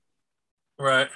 And then when you get to the bottom, go on to the next thing. How many people do you come across, right? Like that hang on to stuff where like they're just talking about the past all the time. Man. The past. I mean, even me talking about, that's why I'm not trying to spend a whole lot of time on Dilla, even though like that is one of the things I'm interested in. I'll have you back on, I'm sure, like, if you grace us with your presence again. But there's a reason. You're talking about like repetitively. Like different things. Like always I would love to have you up. Yeah, sporadic. I mean, listen, if I can, I mean, listen, when you text me, like, hey, text me, I'm like, wait, hold on a second. And I was like, and I showed my son who you were, both of them. And I was like, you don't know him. I said, but I've been listening to him talk and do music for like years and years. I was like, so like, when you get to a point where you have conversations with somebody, like, again, I shot a shot at you. I don't know if I was going to be able to do it, but it's something interesting about. I did another interview with someone earlier, and they live in Greece. They're like, it's like some equivalent of what you are practically, right, in your field, and just doing what I do. And I didn't realize when I went back in Facebook Messenger that was a talk that I initially reached out in 2013. It's the power of persistence. You said that the other day on Instagram. Yeah. And I reposted it. I was like, it's exactly what it is. Like, you could get shot down 9 times, 10 times, 11 times. You may get it the 45th time. Yeah. But stay with it. And I'm just trying to have conversation. Like, I'm trying to learn and pick up and diversify my interests. I love to talk to different people. That's what this platform is for. Right. And obviously to promote what you're doing too. You've been the legs for so many people, like I feel like, it'd be nice to have someone, do the same thing on your end, And I appreciate it, brother. Gratitude, of course. Oh, listen, yeah, man, we're just both lucky to do what the fuck we love to do, man. Like, love it. I'm going for 12 hours tomorrow, yo. 12 hours. Holy cow. And I'm looking forward to it. You know what I mean? I love that. I'm gonna go nuts. I love that. I love that. What do you? Tomorrow's a super heavy day. Like it's fucked up. Like you can't like Dilla changed a lot of things. He changed Valentine's Day, man. Yeah, yeah. Well, I did. Well, for those who know, a lot of people don't really know that personally, but he got buried on Valentine's Day. You know what I mean? I saw that post. I did. I saw that post before we yeah. So, were you there? Were you present for that? At the absolutely. Yeah, gotcha. I was in New York when he died. Yeah, I was in New York. Woke up over here. Like, yeah. We was talking about that on the stream. Like a lot of people say that, you know, Jay Dilla changed my life, bro. There are shirts like that. I'm like, well, the story of the dude that made that shirt originally is a super G. That's Dexter from Germany. Gotcha. Really good kid, an OG fan of Dilla. You know what I mean? Right. And he made that shirt and wore it at that last show. Gotcha. Before I think Stone Throw just kind of jacked that design and bought him a sandwich. But what were we talking about? I lost my step. We were talking about Dilla's funeral and getting back. Oh yeah, how people, you know, the whole Jay Dilla changed my life. Yeah. I mean, I understand the sentiment, but it's like, you know, it's like kind of a movement a little bit. It's kind of funny. Change your ear, maybe. Right. Change your snares. Right. Changed, you know what I'm saying? Like from our initiation, and you know, God bless all day. You know, I'm honored, super honored to be that. But you know, went to the funeral. I was supposed to be moving to New York. Like he's responsible for me moving to LA. You know what I mean? Like, right. It's crazy for me having children out here. You know what I mean? Like for me having just the whole finally making the decision to leave. Yeah. People just throw the words around, you know what I mean? Like you could be a fan. You don't have to be like the biggest fucking fan. It's not like we ain't pulling our dicks out over here. You know what I mean? It's such a dick measuring contest. It's so corny, yo. Like keeping it a buck. Like a lot of this fucking JD shit has gotten super corny. Like it's really weird stand shit. Right. You don't see it with other people. You know what I mean? I feel like it's more of like when they taking that statement. Let's analyze that, right? Like Jay Dilla changed my life. I feel like for the first few years of listening to him, and I mean, I love Pete Rock. I love Pete Rock, bro. Right. Pete Rock was my shit. By and far favorite hip hop artist, producer ever. Right. I would never say that he changed my life, though. I'd be like, yo, that was my shit. Ooh, the Pete Rock beats were crazy. Right. You know, or change your relationship with music, which then in turn changes your relationship. Because as you know, I'm sure you've been in sessions, even producing things on your own where like, well, fuck, damn. See, you just caught me again. Because watch this, on Christmas Eve of 1992, you can't sleep the night before Christmas. Right. And I went through all of the booklets for the CDs I had like 300 CDs, but the Pete Rock and the Mecca and the Soul Brother, I wrote down every sample. I was just like reading through the notes, but when Mecca and the Soul Brother came up, I wrote down all the samples and the songs that they were. And that was the first time that I dug for samples. Right. So technically, fucking Pete Rock changed my life too. Right. Right. I mean, digging for records before I was really DJing any of that shit. Now I got thousands of these motherfuckers. Yeah. Yo, so I'm on an episode of Crate Diggers. And we're like, how many records you have? He's like, oh, well, 30,000. What? I'm like, what, 30,000? I'm like, oh. It's like, but you can't even, when you try to ascribe a number to something in real life where it doesn't seem possible, like you hear the Holocaust numbers and it's numbers that don't even make sense. You're like, Questlove said he had 200,000 the other day. 200,000. So I have like 7,500 records, maybe. 200. 7,500. He has 30 times the amount of records that I have. Oh, word. Like, but that's crazy. And like, and you had a flood from what I I understand. had a couple of floods, man. Oh. Yeah, in Detroit, of course. That shit don't happen out here. Out here, you know what I mean? In the D, I got you. But you still love the D. You still, yeah, absolutely. Home. That's home sweet home, man. Right, I got you. I haven't been there, but I feel like even in Jay's music, you can hear a place that you haven't been to, kind of like when you read a book and you try to ascribe the visuals to it. I feel like you can sort of walk through Detroit through a lot of those albums, Conant Gardens, and a lot of those stuff. What was it, Fantastic Volume? I think it was Fantastic Volume 2. I think D'Angelo was on that, one of the Tell Me things. Not trying to show you to prove that I know, but just because I've been such a fan of the music, and it's like, it's cool to be able to be a fan of something where you can it makes you delve into it for years. We're talking like, let me see, it's 06, he died. Volume 1 is 25 years old. That shit is disturbing. 25 years old. That's disturbing, yo. Like, come on, man. Like, come on. Like, no, like, I remember selling them tapes at fucking Car City. Right. East Side, Car City Classics record shop. I used to work there with Ed. Right. I gave one of the tapes to the Japanese dude from Manhattan Records, and that led to the first 12-inch.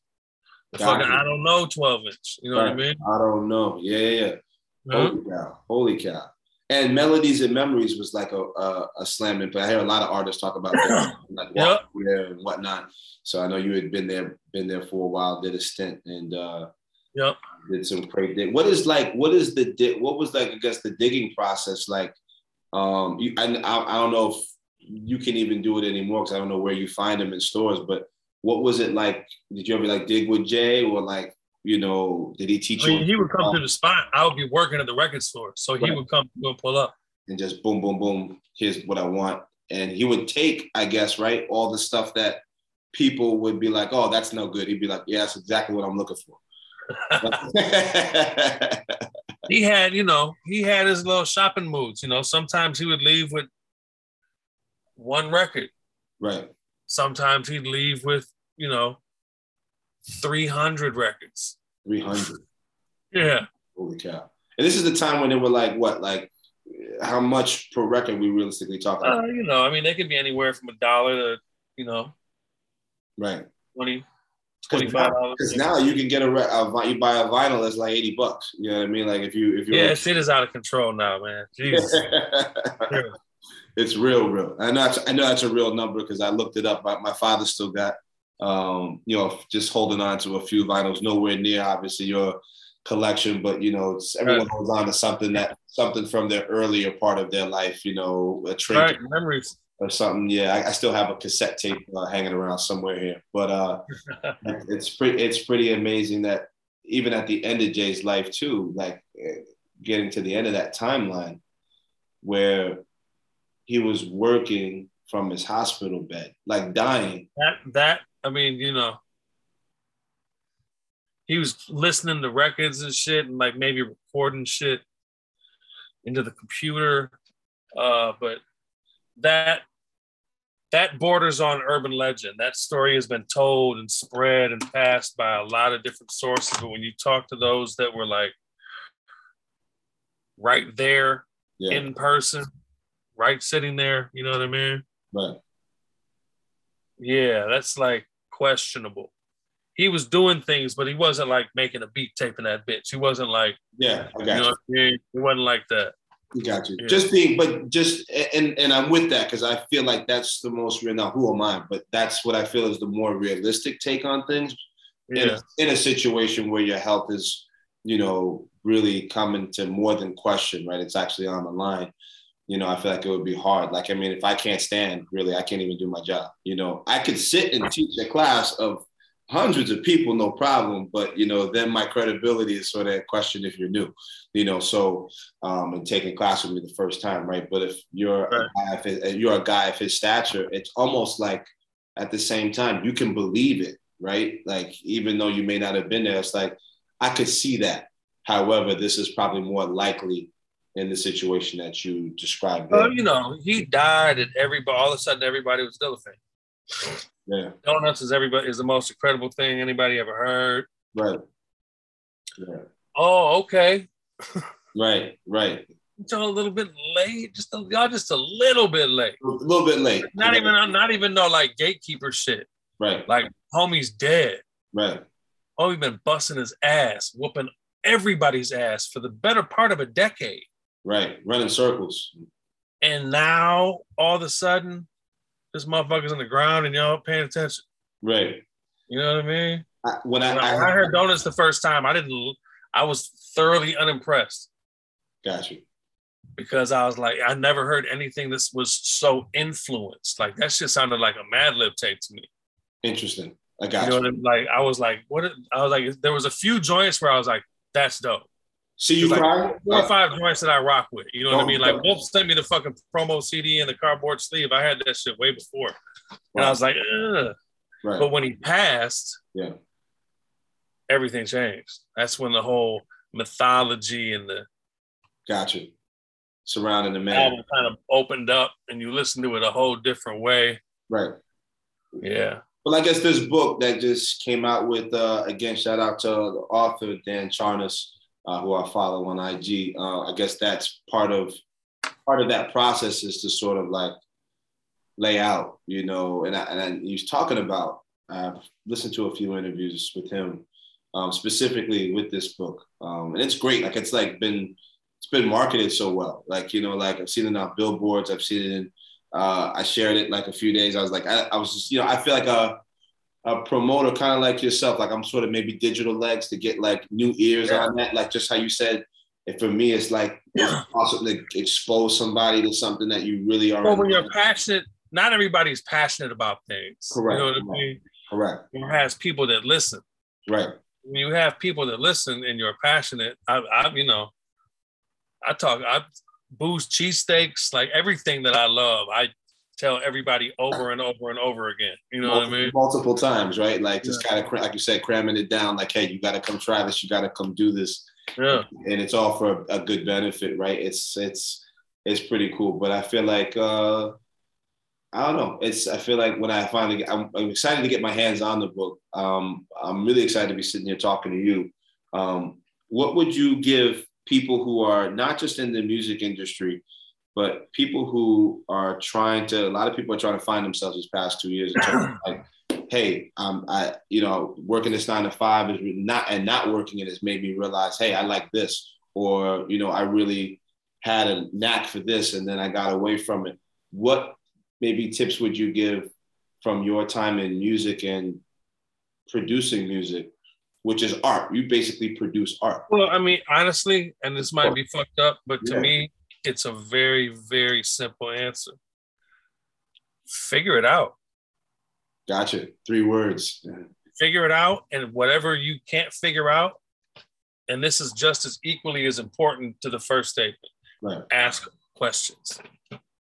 There you go. Don't just ask anybody questions. You know what I mean? You know, like the most important thing I was ever told in school was my government teacher, my junior year, Dr. Butler, and he taught us to be source critical. You know what I mean? Like that. Where you have to be, you know, we all, especially now, we all digest so many random bits of information. Right. Yeah. You gotta be careful what you accept without further investigation. You know what I mean? You gotta be aware of where all this shit is coming from. So just like that, when you're asking these questions, try to get to the source and ask as close to the source as you can to ask those questions. Right. That's a great way to, very simple. It's not like it's far from effective, because that's kind of the only way you can really get there at the end of the day. And of course, the age-old cliche, write the shit down. Right. Does that really work? Right. I mean, gotcha. Visualizing it. Yes. It ain't shit until you see it. Right. For me, for a long time, it sounded like space shit. Right. But it's super easy. Like it's literally almost kind of nowhere until you put it on a piece of paper, right. Or just type it in your fucking notes on your computer. And you ain't gotta write it down with a pen. You just have to be able to visually, you know what I mean? A feedback loop to yourself effectively, right? Yeah. Like, you know, like I look at it every day, like boom, You know, okay, this is what, and then giving yourself, I always say, to complement what you said, which I thought was great. I always tell people to give yourself fewer options. Give yourself fewer options. If it's like, you know, if you put, you know, what Elon Musk says, if you give yourself 3 days to clean your house, it'll be clean in 3 days. If you give yourself 30 minutes to clean your house, it'll be clean in 30 minutes. The short is doing the work. Yeah, correct, right? And I thought about that, and I was like, how can I translate now? I don't want to like just quote him in a class. How can I make it? How can I take because Marshall? Well, no, quote him because he's current events, and they'll respond to that. Like, 1,000%. I was just trying to make it for the 4, 5, and 6 year olds who have like no idea how to spell that. that weirdo that sells the cars with the funny hair. Yeah, exactly. With the big T on the car, they'll be like, "Oh yeah," But I try to make real life. Again, take things from people who. In martial arts, we do this all the time, right? It's like I find a guy that does this really well. Our bodies are pretty cool because you take an X-ray, we all the same. So all the divisions that we have here. One of my biggest creeds, it's on my welcome packets, is differences die at the door here. I don't care if you're white. I don't care if you're black. I don't care if you're Indian, Chinese, whatever.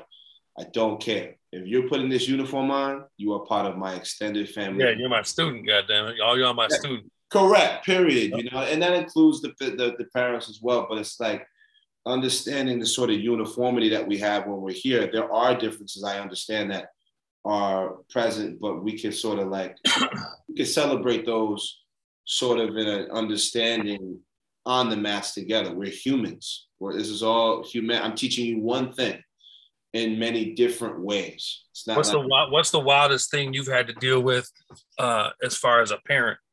Making an overreaction. I would say, I don't even really know, to be honest with you. We were at a karate championship today. I was texting, right? And I was glad you got back to me. I was glad you were feeling better, actually. We were scoring at this championship.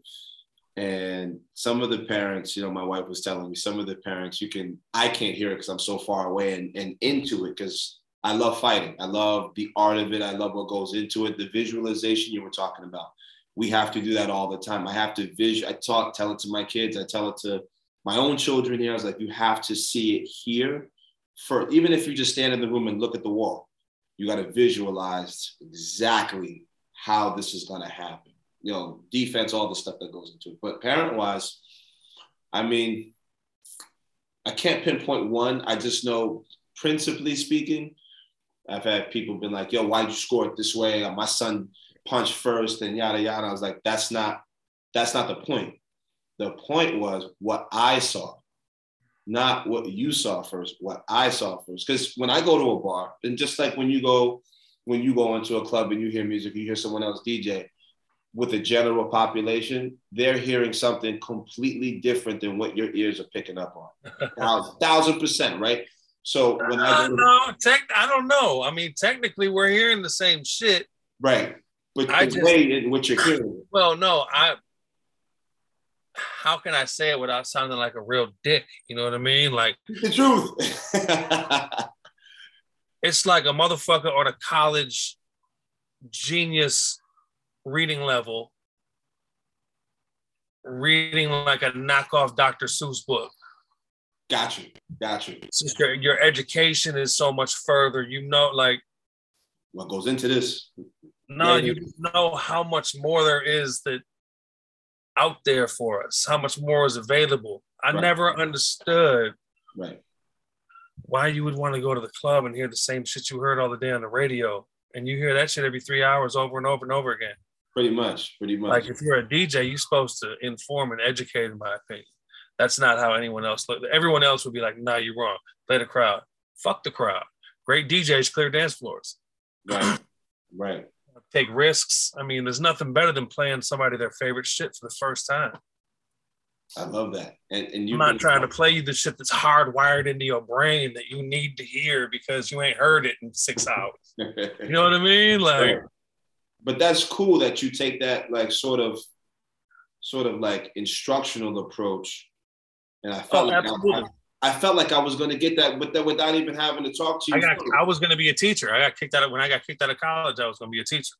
Gotcha. What were you going to teach, if you don't mind me asking? I wasn't sure, but right, for something. High school, like younger high school, like 9th to 10th grade. Gotcha. That's a critical period of time, right? You got to catch people as their minds are about to like almost close up. I tell people the brain stops growing really at 25 or fully formed. It's not fully formed till 25. So if that's a true scientific fact, then I find if you kind of keep, let's use a white belt mentality because that's where everybody starts, right? If you keep a white belt mentality on, I wear a black belt every day, but I tell people, keep a white belt around here when you go outside. And literally say that. I'm like, yo, even parents, I'm like, yo, keep a white belt. Because your conclusions are based on so many things. But if you stop trying to reach conclusions and keep your mind open to just being sensitive to the information, I feel like you grow so much faster and in so much better directions than someone that's just looking to, sound good to the other person eavesdropping on the other side of the room. Right. It makes sense, being real. I've seen people do that where I'm like, you didn't have to say it like that. You could have made it simpler. But I feel a lot of people just want to be the same as everyone else. Right. But when I say a lot, we're talking about a lot of the population. You know what I mean? Like really educated listeners. That's why I stopped getting upset about the whole underrated or that whole approach, because it's such a small fraction of the population that's really paying attention to good music anyway. Right. You know what I mean? I like the way you worded that. I like that. Yeah. That's pretty crazy. I just felt like you had an instructional vibe, like, just in how you. I've really impressed myself. I get in the zone sometimes where I like kind of just turn into that. Right. And I'll like kind of be done after the conversation. I'll be like, damn, baby, did you hear me talking to him like that? Right?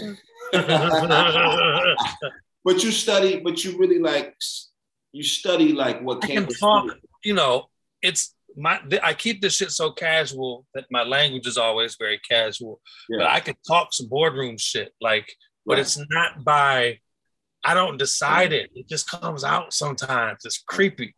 I got you. Hey, you surprise yourself every now and then, right? That's what you need to say. Like, just be like, hey, I can walk in there. But just being able the ability, again, another concept, being able to adapt, right, to your situation and your circumstance. I saw people today that were, probably no big 3 feet tall, put people who were 5 feet tall on the floor. Like, I was like, yo, yeah. One of the things I said, I was like, I don't try to preach anything, in big areas. I keep it fairly simple. Like, I feel like me and you have the same lingo. I just don't do it on my end here on the podcast, but like my language is pretty free reign. I'm like, yo, just try to keep it simple. Size really doesn't matter. Right. You see that today, not because this person is trying to take it easy. Look at his face, it's red. I can't even turn red. So like, this guy's huffing and puffing. And this little girl who's 6 years old, she was really impressive. And she just threw this guy on the floor. I mean, several opponents, like just like pop, and I'm like, yo, that's wild how she could be this tall and really, and I feel like they make bigger statements than I can. Like, I'm supposed to be able to beat you up. I'm 6'4", 225 pounds. What do you expect me to be able to do if I can move fast and I have some precision? Yeah. I don't feel like I'm an impressive, the longer I practice, I feel like the less substantial I feel, if that makes sense. Like, it's not about, I'm less impressive to myself. I feel like I'm more like, my job is to be the conduit, like you said, I love that word, to be the conduit for other people to access this, which they don't even know that they don't even know that this experience exists yet. There you go. Once again. They don't even know. They're like, oh, this is just a commercial, blah, blah, blah. And I'm not commercial. I'm in a garage. I don't know how commercial you can get. I know there's levels to that, right? You can do the same thing industry-wise here, right? Like put the big billboard signs up. I'm not really about that. but I am about talking to people real and keeping it simple. Like there's not a whole lot that goes into this. You show up, you do it again tomorrow, you show up again, you work a little bit harder than yesterday, come back next week. It's really what we're doing. It's all we're doing. And and the big part, right, is you're trusting, just like your listeners trust you to provide, you know, that great music that you pump out. Like, you know, when I type in house shoes, I know I'm going to be in for, you know, on Twitch, I know I'm going to be in. I can relax and lean back a little bit. You know what I mean? Like it's a pleasure, man. Seriously. It's you know, it's a pleasure listening to your music and listening to you talk over the years. I've listened to your interviews, as many as I could. Yeah. Not all preparing for this podcast. I really didn't do a whole lot of preparation. Did you see the Portland joint? The one recently? The one that I did for the morning show in Portland? Did you have the camo on? Was it a camo jacket? Was that it? Was that far? It was me and Rev Shines, and it was I didn't see that. It was Dread talking. I did not see. I didn't see that one. I didn't get into. I covered ground from, you know, whatever popped up on YouTube. I typed in house shoes, and I was like, let me see if this guy is even like, you know, I didn't even know what it was. Like it's just a random like thought before I went. I was like, let me see. I was looking for someone who actually would be really. I look for people who are going to be really informational. Like you have a long history with music, you know, and it's like I feel like you have that. I didn't even know about the teacher thing. Like I'm an instructor. You have a teacher vibe to you. It's like you understand things like a master understands, from what I read, understands things from the inside out. And you've got that whole, you've got the process locked down, but you've also got the collaborative history, and you still have, I guess, the love for. Do you still have the innocent love for what? Well, something that's super duper crazy. Are you familiar with Sarah? I am not. No, I'm sorry. Shafiq Hussein. So Sarah. Oh wait, yes, I am. I listened to it in college. Yeah. So yeah, the first time me and Shafiq talked, he called me master teacher, and that shit fucked me up because Sarah is fucking cold. You know what I mean? And I know him spiritually. He's on spiritual shit. You know what I mean? Yeah. That shit fucked me up, yo. Master teacher. I was like, you know, but it was a confidence builder because I was like, you know what, you goddamn right. Like for real, like you know what I mean. It's not arrogance. It's not competence. It's just understanding what the fuck you done did in this motherfucker. You know what I mean? Like I put a lot of work in, man. Yeah. And you go through things that can erase situations and circumstances that you provided over the years, and sometimes you just gotta really soak up all that you've done. Right. You know what I mean? Like we forget the things that we've done and accomplished, even if it's the smallest thing. And if you ain't done shit, get to work. Yeah.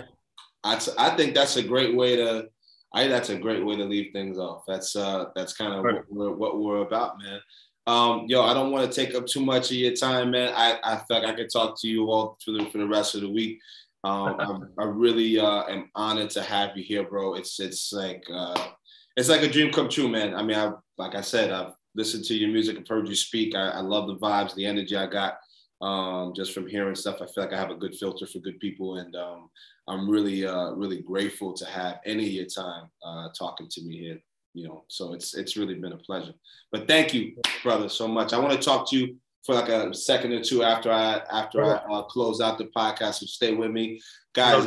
This is episode 11 of the Mastery Podcast. You have DJ House Shoes over here on the other end. Thank you so much, brother. Salute. Respect, brother. Peace out.